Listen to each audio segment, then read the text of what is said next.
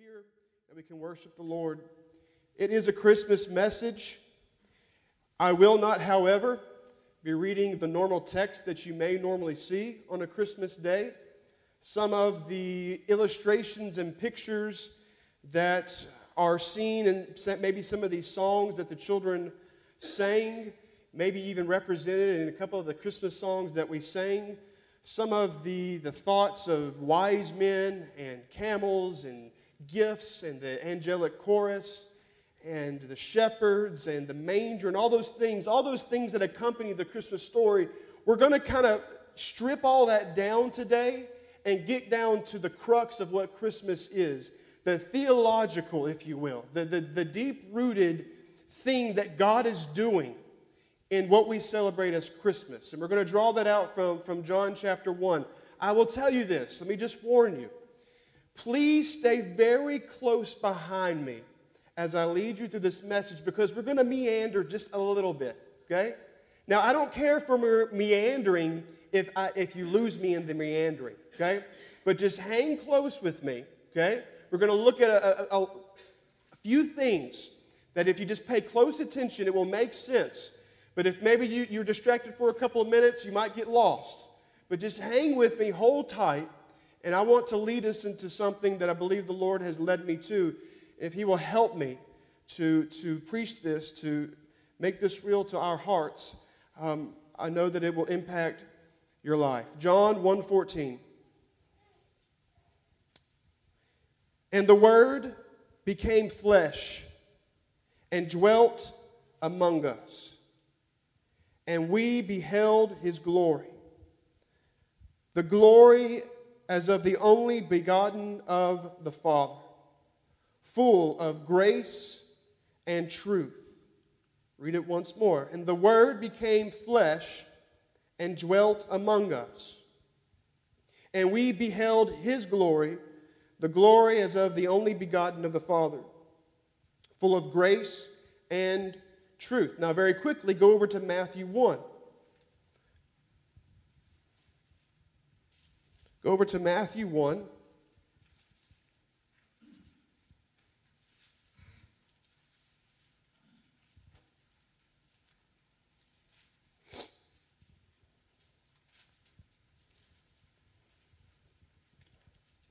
And truly, that song that Wendy just sang, I didn't know what song she was singing. I just learned this morning. My dad told me she's going to sing a special song.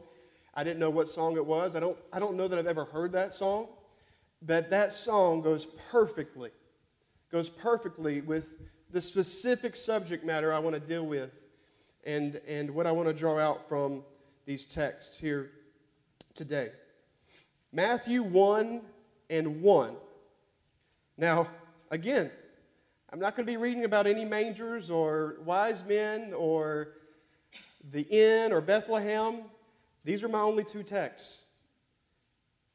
We're going to start with the genealogy of Jesus. Matthew 1:1. The book of the genealogy of Jesus Christ, the son of David, the son of Abraham. Abraham begot Isaac. Isaac begot Jacob, and Jacob begot Judah and his brothers. Judah begot Perez and Zerah by Tamar. Perez begot Hezron, and Hezron begot Ram. Now, I told you to stay close. Stay close with me. You got to watch it. Ram begot Abinadab. Abinadab begot Nahshon, and Nahshon begot Salmon. It's coming. Salmon begot Boaz by Rahab. Everybody say Rahab. By Rahab. And Boaz begot Obed by Ruth. Obed begot Jesse, and Jesse begot David the king. The title this afternoon is The Word Became Flesh. Very simply, the Word became flesh. Pray with me, Lord. I pray that you would help me, God, to expound your truth which is life, which is transforming, which is manifested in your Son, Jesus Christ, the very embodiment of truth. Help us to be people of the truth who hear your voice here today, God. Make these revelatory scriptures real in a very intimate way in every person's life, God. Not just a story. This is not just a fairy tale story that's way off far in a distance, but it can be a reality in our lives. The transforming work of the Son of God. We pray in Jesus' name. Amen and amen. The Albuquerque Journal on May 31st, 1952 reads this. Ralph R. Higginbotham, born 1922, died 1952. Funeral services were slated today at 3 o'clock this afternoon in Hatch for Ralph Higginbotham, 32-year-old Donna Ana County Deputy Sheriff, this is New Mexico, who died in a Memorial Day shooting. The services were slated at St. John's Methodist Church in Hatch, New Mexico, and Reverend Donald Sims officiated. State Senator James Brewer will assist. Higginbotham and a fellow officer, Town Marshal Guy F. Donovan of Hatch, were cut down in a volley of gunfire when they stopped the defendant's car at the outskirts of Hatch, New Mexico. Donovan is recovering from a shoulder wound. Officers said that the defendant has a few days in which to obtain an attorney or face preliminary on first-degree murder. He has vainly sought an attorney to represent him since he pleaded innocent at arraignment here Saturday. Higginbotham died at a local hospital after he was wounded at least 3 times from a .45 caliber automatic pistol. The defendant has admitted ownership of the .45 caliber pistol in his possession when arrested near Cabello Lake. The young officer is survived by his widow, Dorothy, and 3 children. Now you may ask, Stephen, why are you sharing with me a news article from the Albuquerque Journal dated May 31st, 1952, and apparently sharing with me this random occurrence that happened in New Mexico? Well, I am related to this story. Though I was born some 40, 50 years later, this story affects me. Because the defendant, the man who shot and killed a deputy who was 32 years old and left a wife and children behind and wounded another deputy, that defendant, his name was James Oliver Morgan. And he was my great-grandfather. He was the father to my dad and my Uncle Kenny, to Edwin Morgan. Sadly, James Oliver Morgan was never a father to my grandfather, Edwin, because he abandoned his wife and his child when my grandfather was 6 months old. And sadly, you saw the results of his life in that at the period of 1952, he gets in some sort of altercation with deputies in this county of New Mexico, and he ends up shooting and killing a deputy. He claims self-defense. We don't know the full story, but he served something like 10 to 15 years in jail and eventually got out and lived the remainder of his life somewhere near El Paso. My grandfather made attempts to reach out to him, to have a relationship with him, and really to reach out to him on a spiritual basis to try to reach him for the Lord, but he never had a relationship with him. Never had a relationship with him. And I recently came across, or not recently, but within the last decade, if you will, when I began to show interest in my family and in my ancestry and in my genealogy, I would begin to ask my dad questions. Who was your dad's parents, and where did they live, and where did your dad grow up? And I would ask my mom the same things, and my grandma, Charlotte, would share things about her family, and my grandfather, David, would share things about his family as I asked them. And as time goes by, these events are more and more far removed from the current day. And so you want to ask questions and figure out, where did I come from? Who are these people that I got my name from? Who was my grandfather? Who was my great-grandmother, my great-grandfather? And you wonder these things. And there is a whole website called Ancestry.com. Anybody ever used it?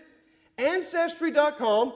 I first initially used it because as a landman, you're looking for people, you're trying to track down people, and it becomes very handy in trying to determine family trees and who kids are and who parents are, and it's become very handy in my line of work. But I began to show some interest in my own ancestry, And if you were to go to my Ancestry.com account, you would see a huge amount of research that I have done.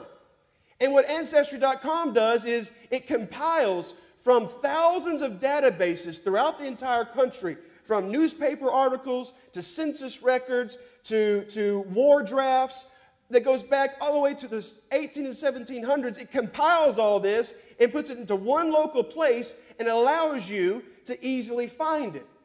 It's a medium by which it aggregates all this data and allows you as the user to find the information concerning your very self. And so I have created all these family trees from my mom's side, maternally and paternally, from my dad's side, maternally and paternally. And so through this process of asking questions and showing interest, I learned about James Oliver Morgan. And when you do research, how many of you have ever talked to somebody, you're talking about family members, ancestors, and they say, such and such was my great-great-great-grandfather. And they were some notable person. They might have been some famous person.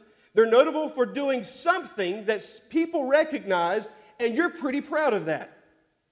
Anybody ever had that experience? I've got George Washington in my ancestry. We'd be pretty proud of that, wouldn't we?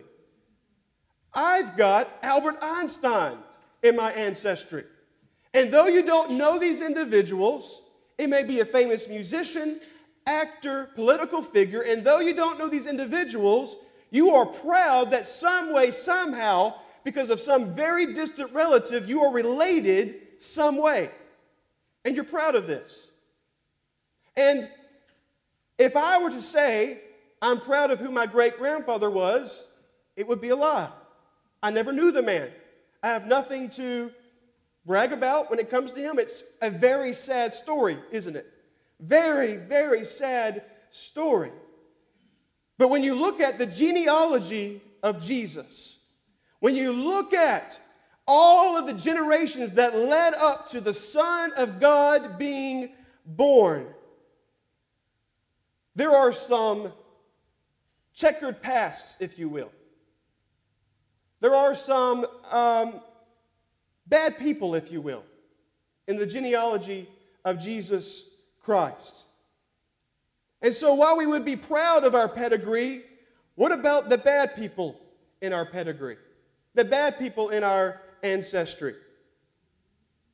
If you were to continue to read the ancestry of Jesus, you would see that Abraham, while he was a man who made a covenant with God, he still took matters into his own hands by lying with Hagar and producing Ishmael.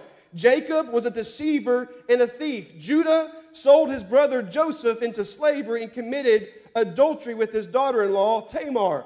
King David, espoused as the greatest king to ever rule over the Jewish people, committed adultery and murdered a man. King Solomon, who had the most great amount of wisdom that any man ever had, and was represented in the way that the Lord blessed him. At the end of his life, his heart was turned toward idols because of the many wives that he loved. And King Ahaz offered his own son as a fire sacrifice to pagan gods. All these individuals are in the genealogy, the lineage of Jesus, including one of 4 Gentile women, a woman named Rahab. And this woman, Rahab, was a prostitute from the pagan city of Jericho. As I said, she's only one of 4 women mentioned in the genealogy of Jesus, and at that, all 4 of those women are Gentiles. They're not even Jews. And so when you look at the life of Rahab, you wonder, once you realize what her story is, and you read Joshua chapter 2, you wonder, how did this woman become a part of such a huge point of history that she was actually the great-great-great-great-great-great-grandmother of Jesus in the natural, in the physical? How did this happen? How did this happen? Remember, hang tight with me. Hang tight with me. And so when you look at Joshua chapter 2, where Joshua sent out the spies across the river, they went to Jericho, and Rahab, being a prostitute, although she was a prostitute, she took in these 2 spies because the people, or the soldiers of the town of Jericho, were looking for these 2 spies, and Rahab gave them safe harbor. She rescued them from the soldiers of that city, and she hid them upon her rooftop. And she was the Bible makes it very clear, she was a prostitute, and she lived in the wall of the city. Jericho was known for its immense walls that chariots could drive on top of. It was impenetrable. They had a huge, huge wall surrounding the city. The Bible says that she lived in that wall and that she was a prostitute. But she had something in her that allowed her to identify who God was. She was in a pagan society. She was a prostitute herself. She came from a broken background, an absolute darkness and sin, but there was something in her that allowed her to have some sort of receptivity to the true God of the universe. And before she saves these two spies in Joshua chapter 2, the Bible says that she asked these two men to make a promise to her. Okay? Again, bear with me. And here's what she says. Here's what she says to the two spies. She knows that they have been conquering nations and doing things, and the Lord is with them, and she's fearful for her own life. But this is how a prostitute woman responds to these two men. Now, before they lay down, she came up to them on the roof and said to the men, I know that the Lord has given you the land, that the terror of you has fallen on us, and that all the inhabitants of the land are faint-hearted because of you. For we have heard how the Lord dried up the water of the Red Sea for you when you came out of Egypt, and what you did to the two kings of the Amorites who were on the other side of the Jordan, whom you utterly destroyed. And as soon as we heard these things, our hearts melted. Neither did there remain any more courage in anyone because of you. For the Lord your God is God in heaven above and on earth beneath. This is a pagan prostitute who does not have the law of God, and she understands and realizes that the God of these people is the true and living God. And all of her people and her family and the people of that inhabitants, their hearts have melted within them because they knew as other people have been destroyed, we are now in their sights. And she, with something within her heart, a receptivity to the things of God, to the true God and living God, she says, I know this to be true, that you are of the God, the living God. And she says this, now therefore I beg you, swear to me by the Lord, since I have shown you kindness, that you also will show kindness to my father's house and give me a true token and spare my father, my mother, my brothers, my sisters, and all that I have, and deliver our lives from death. So the men answered her, last verse, our lives for yours, if none of you tell this business of ours, and it shall be, when the Lord has given us the land, that we will deal kindly and truly with you. How did a Gentile woman who's a prostitute end up in the genealogy of Jesus Christ, the Son of God? That is the beginning of it right there. That's the beginning of it right now. And when you look at the genealogy of Jesus, Rahab's presence in this genealogy can reveal some wonderful lessons for us that we can apply to ourselves, just looking at it on its face. On the one hand, we see that God can transform anyone and can use anyone because He shows no partiality. That's an immediate application we can take from the life of Rahab. Of all people, a Gentile prostitute is a great-grandmother of the Messiah. We can see that God will use anybody and can transform anybody because His kindness and His mercy is great and He shows no partiality. But on the other hand, when you look at all these individuals in the genealogy of Jesus, you see the immense presence of sinful human beings in the Messiah's genealogy. By the same token, you see what kind of person she was. And including Rahab, this highlights the inadequacy of mere humans and the utter necessity that sinful humanity find a Savior. Was King David the people's Savior? No, he failed. Was King Solomon the people's Savior? No, he failed. Every prophet was imperfect. Every single person in this genealogy is a sinner. Did God use them despite? Yes, but none of them was the Savior. Every single one of them were a part of these generations leading up to the Messiah. But the fact that God has these sinful individuals and that they themselves were not the cure, were not the remedy, were not the Savior, but every one of these generations was leading up to something, to someone, to the promise. It's an indication. It's an indication that these people needed a Savior. So you have this on both hands, but I want to draw this out. And here's where I'm making the correlation of John 1:14 and Rahab and the genealogy of Jesus. Okay? The presence of Rahab, however, and others in the genealogy of Jesus reveals most magnificently something of the nature of God and the heart of Jesus. It's this. Listen closely. It highlights the humility and condescending nature of Jesus, the Son of God, who would allow himself to be the product in the natural realm of sinful human beings in order to make entry into the world which he came to save as Lord and Savior. Think about that. He came through all of these messed up people. The three generations, it's three segments of 14 generations that led up to Jesus. And every single person was sinful. Every single person was imperfect. Every single person had fallen short of the glory of God. And God used these people. And God still, despite their sin, used them. But what's so amazing is that God allowed himself in the natural, being born of man, to be produced from such brokenness.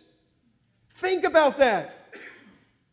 That he didn't just come into being as a 30-year-old man. He came into the world. He took on the form of a fetus inside Mary's womb and grew and grew and grew for 9 months. He constrained himself, the God of the universe, the one who hung the stars in the sky. He constrained himself to being in the womb of Mary for 9 months.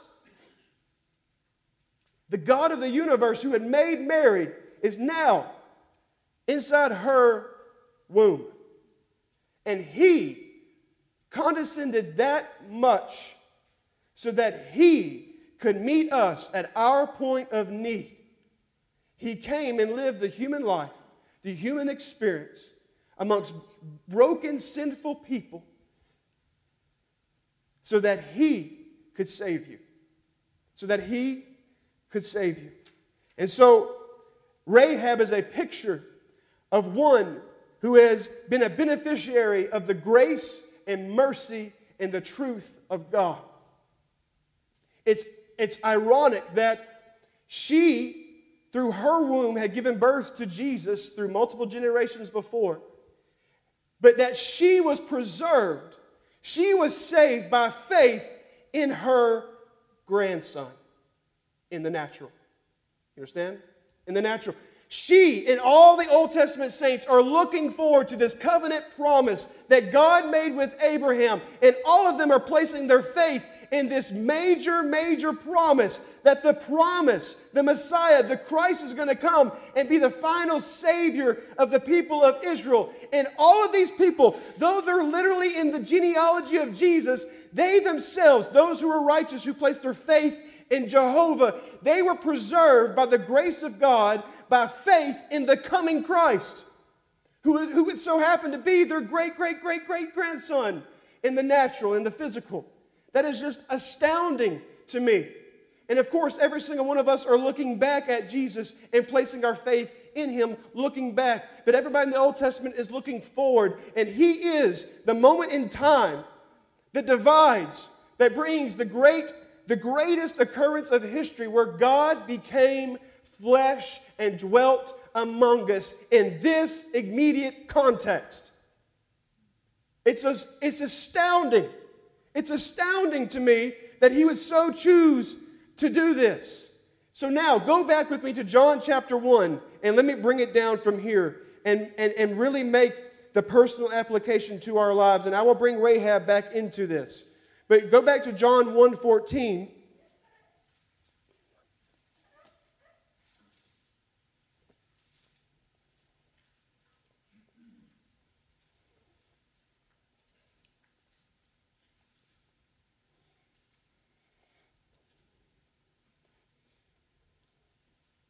Oftentimes when you get a Christmas card, the Christmas card that you get is one of two cards. It is a card of somebody's family that says Merry Christmas. It's a picture of the family, a photo shoot they've taken outside with festive Christmas colors on, maybe some flannel. They're maybe in front of some Christmas trees, and it says Merry Christmas from such and such family. That's one type of Christmas card you may get. Another Christmas card is another card that may have the nativity scene on the front of the Christmas card. On the inside, it may have a scripture or say something of Christ's birth or some sort of Christmas scripture associated with this time of year. And those are generally the two kind of cards that you get.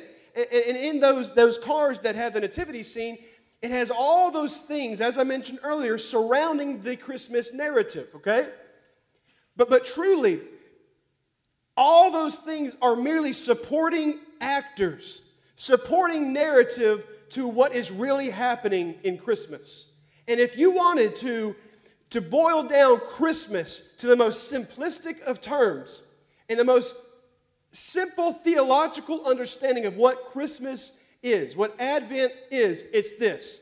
It's John 1:14. It is 4 words. The Word became flesh.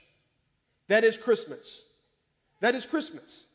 So John 1:14 is just as Christmas as Matthew 1 and Luke 1. The Word became flesh. Emmanuel, God with us. That is what we are celebrating.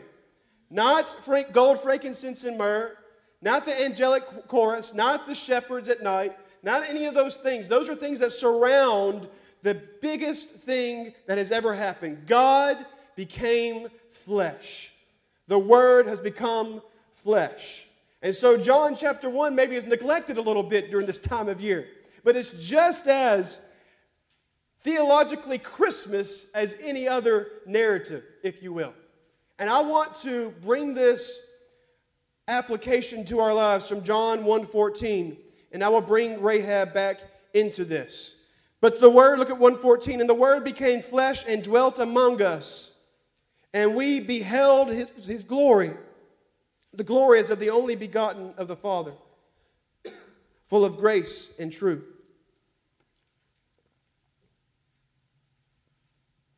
Has anybody ever studied the Word?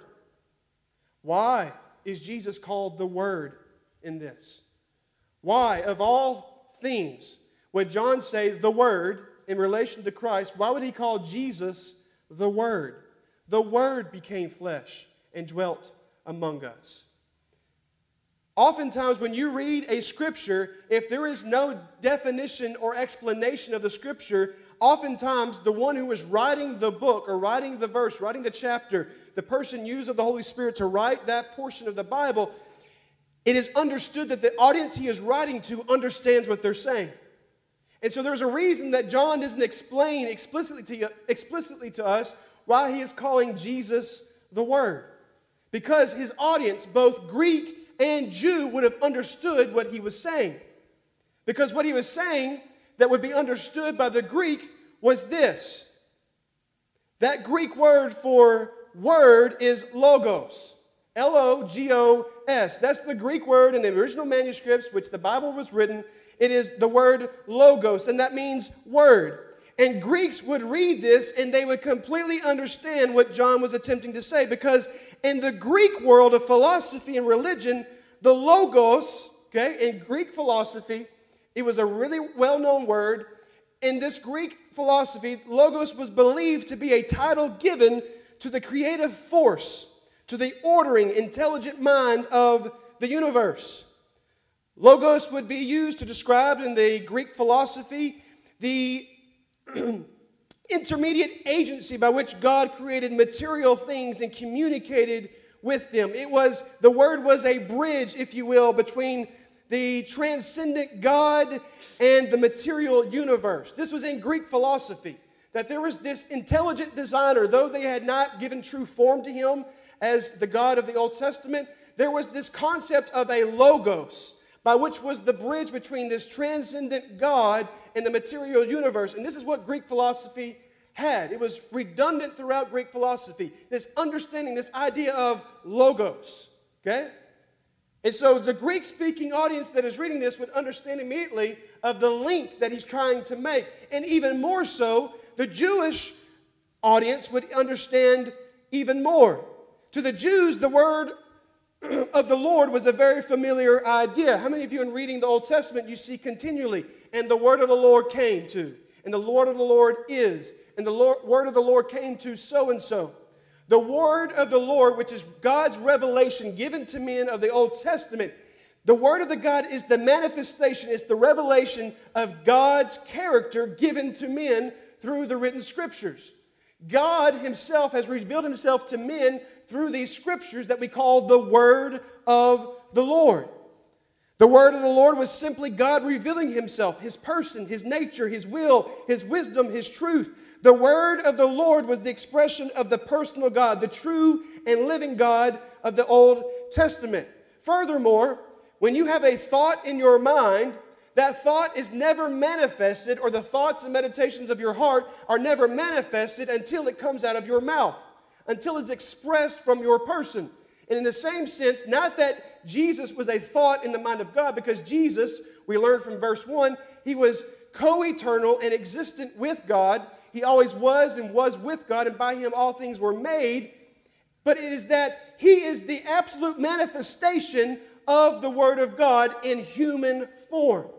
He is, as Hebrews chapter 1 says, who at various times, God, who at various times and in various ways spoke in time past to the fathers by the prophets, has in these last days spoken to us by his Son, whom he has appointed heir of all things, through whom also he made the worlds, who being the brightness of his glory and the express image of his person, and upholding all things by the word of his power, when he had by himself purged our sins, sat down at the right hand of the Majesty on high. To say that Jesus is the Word and that the Word became flesh is to say that Jesus was the brightness of God's glory and the express image of his person. He was God incarnate, God with us. And so there's a rich historical context and grammatical context that goes with the understanding of why John would have said the Word. The Word became flesh. But I want you to know that John 1:14 is one of the scandalous things that John could have ever penned. One of the most scandalous things that anyone could have ever penned. Because when you say that a transcendent, all-eternal, all-powerful, non-conforming God has taken on flesh, you are flipping everything upside down. You are flipping everything upside down. Because in the ancient world, it was common to understand that God was perfect, not material, completely separate from creation. And this world that we live in today, this created world, this world of matter, this world of flesh is lesser, it's defective, it's far from God. And the amazing mystery is that God chose to interject himself into society, into human existence and human history, and to take on human flesh. And not just any human flesh, but in the context of Matthew chapter 1, with all those messed up people. That's one of the most scandalous things you could say, that God became a man. And even more so scandalous, when Paul was preaching to the people in Athens, when he said, and God died and rose again, they thought he was crazy. Thought he was crazy. Christianity turns everything upside down in our understanding of who we believe God to be and what his nature and what his heart is. And so it was an immensely scandalous thing for John to say that God became flesh. And not only did he become flesh, what we see in the Gospel of John, we discover that he is not simply a human who was representing God. This is extremely important for you to understand. Jesus was not just a representative for God. He was one who was presenting God. It's a huge difference. He was not merely a messenger of God, as Islam says. He was not merely another good prophet. He was not merely another good rabbi representing God, Yahweh. He was God being presented to us in human flesh. God incarnate, God with us. And it is in John's gospel that the point of contact where divine reality and creaturely life, they meet. And Jesus, 2,000 years ago, made the decision to interject himself into human history. Not just generalized history, but he wants to interject himself into your history, into your story. He wants to interject his grace and his mercy and his truth into your family tree and change everything. That despite your past, despite your addictions of the past, despite the bondage and the brokenness and the sin and the depression and all the horrible places he's taken you from, he can turn your life around. Not because you went through steps, not because you tried harder, but because Jesus has come into your life. This baby changes everything. He changes everything. And he so chose to do that, not to come and live at a distance, but he comes to be intimate, to know you, and that you would know him. To know him. That is the reality of Christmas. The Word became flesh. He dwelt amongst us, but most importantly, he wants to dwell in you. Because you're messed up. I'm messed up, just like Rahab, just like King David, just like all the other people in Jesus' genealogy.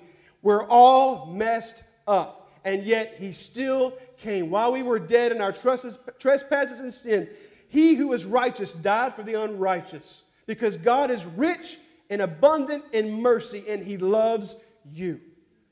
He loves you. And so he came. Not because you were anything great, not because you were worth saving, because he merely loves you. And that is how abundant his grace is. That's how abundant his mercy is. That's how abundant his loving kindness is. And so God became flesh and dwelt among us. Look there at verse 14. He dwelt among us. What does that mean? That word literally means tabernacle. The understanding is that he took up residence in a tent. And this is an allusion, it's hailing back to the Old Testament, where in Exodus 20 that they created the tabernacle of meeting. And it was God's manifest presence that would descend upon this tabernacle, this temporary tent that they would travel around and set up. And God would meet with Moses. And all the people would come out to their tent and worship and watch Moses go into this tabernacle of meeting. And it's not by accident that John used this terminology. He says he came and dwelt among us. He tabernacled among us. God's manifest presence was seen in the person of Jesus Christ here and now. And now you can meet and walk into the presence of God, not through a tent, not through a geographical place or a mountain, but through the person of Jesus Christ. It was there in the innermost holy of holies on the Day of Atonement that the high priest would enter. And there between the cherubim on top of the mercy seat, on top of the ark, is where the manifest presence of God would show himself. The law being inside of the ark of the covenant, and his glory, or the cloud of his glory, showing himself in the middle of these cherubim. And the high priest would take the blood and sprinkle it to make atonement for the people. And all of this was speaking to something greater. Every bit of this was speaking to something greater. Everything of the Old Testament, all of the Old Testament law, all the implements, all of the tabernacle, everything that it represented was pointing to something greater, to something better. It was pointing to this point in time. It was pointing to a baby who nobody would ever think was God. Would never think it was anything. It's a scandal. And yet God did it. And so he tabernacled amongst us.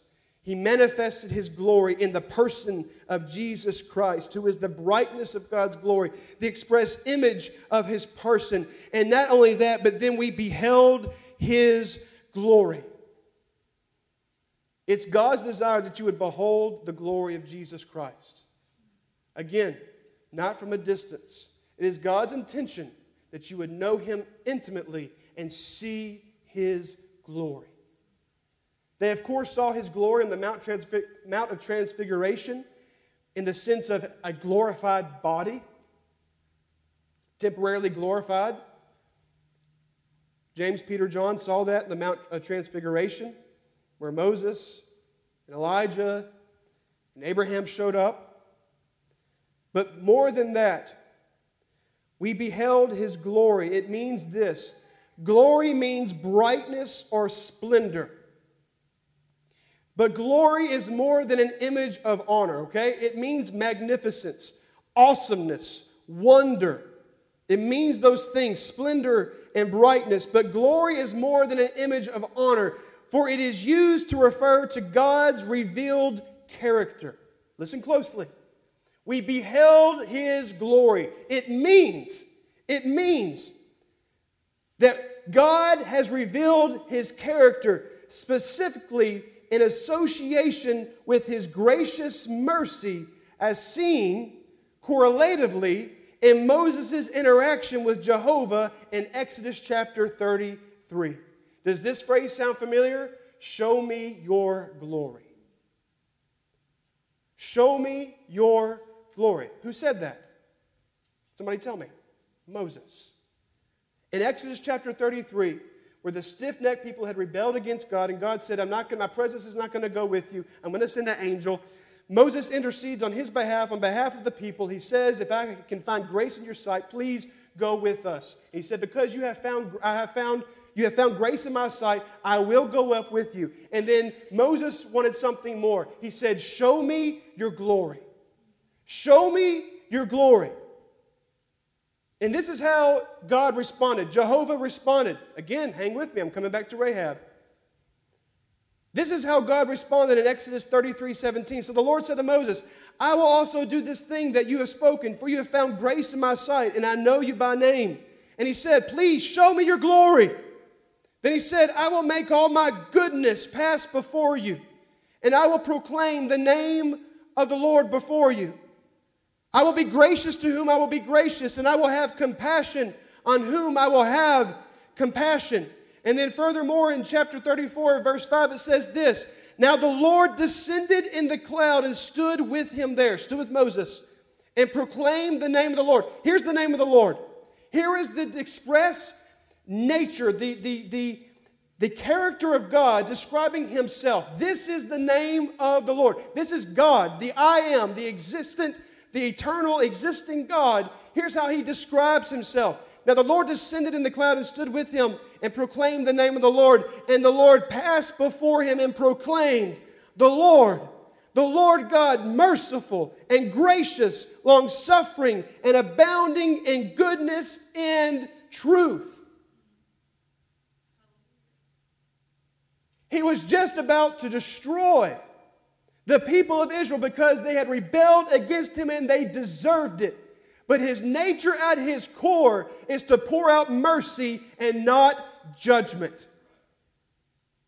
And it is at the point of grace where Moses found grace in the sight of God. It was at this point of finding grace in the sight of God, falling and humbling himself, that the Lord was gracious and long-suffering. And not just that he showed that, but he expressed, this is who I am.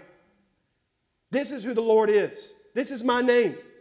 This is who I am. I'm bringing this to a close here in a moment. And so, how does John 1:14 close? It says this.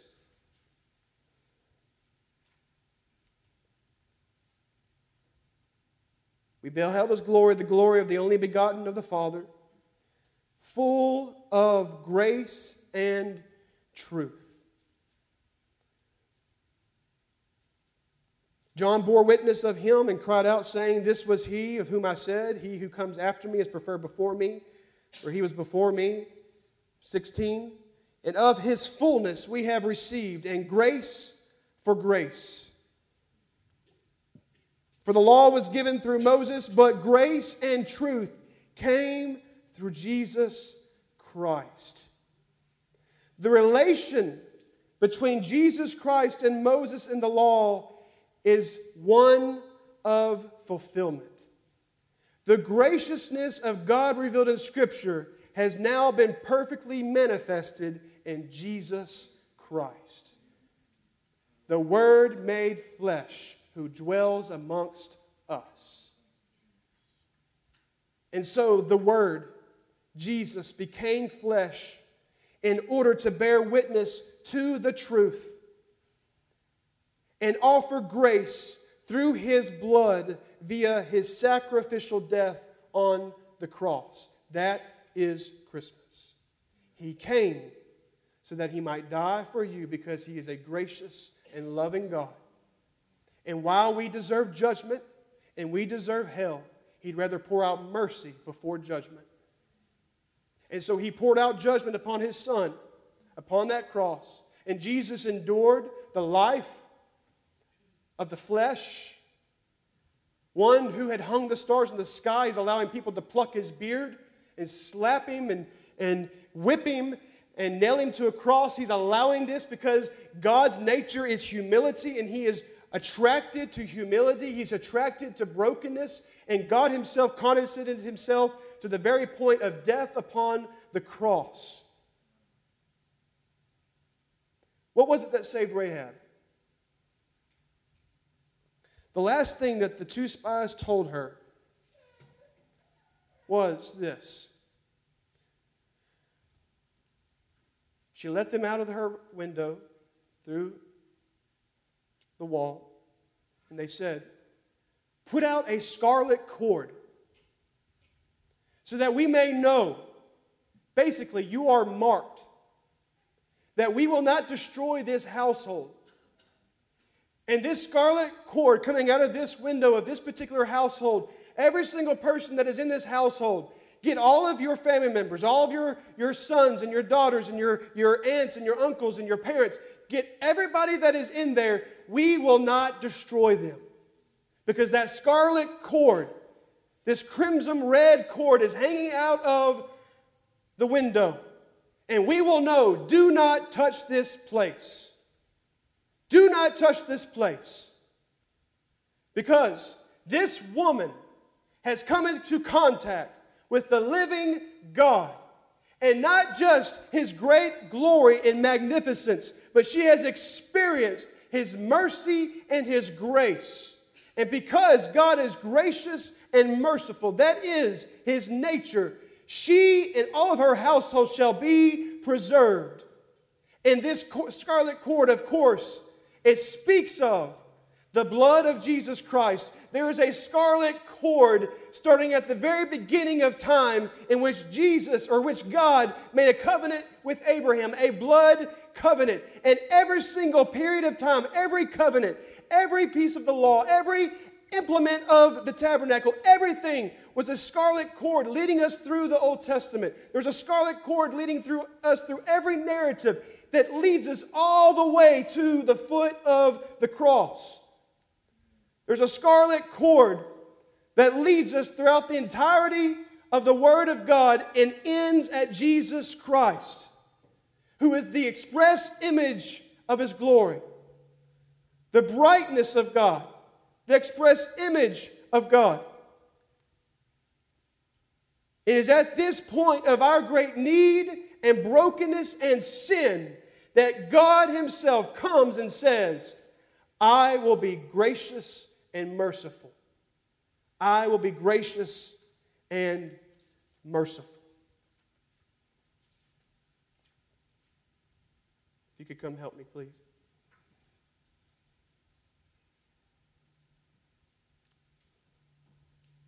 And so Rahab, one of 4 Gentile women, is honored in the genealogy of Christ. She's honored in the hall of faith in Hebrews 11. She is honored as one who is obedient in James chapter 2, where faith without works is dead, and she is honored for her obedience and her works by faith, and she is honored throughout the New Testament. But it's not because she was great, and anything we can accomplish, and anything that we can be patted on the back for is not because we are great, it's because God is gracious, and He is loving, and it started because a baby came into the world who was God incarnate. He took on human flesh because He wants to dwell in your midst. He wants to dwell in your life and be intimately acquainted with it. Rahab's name, the meaning of her name is insolence or pride. It doesn't matter what your past is. It doesn't matter what your name is. It doesn't matter what the devil has proclaimed over you. It doesn't matter of your past. God can make you into a new creation through His Son. He can do that if one would simply humble themselves and receive this free gift of salvation. Would you stand with me?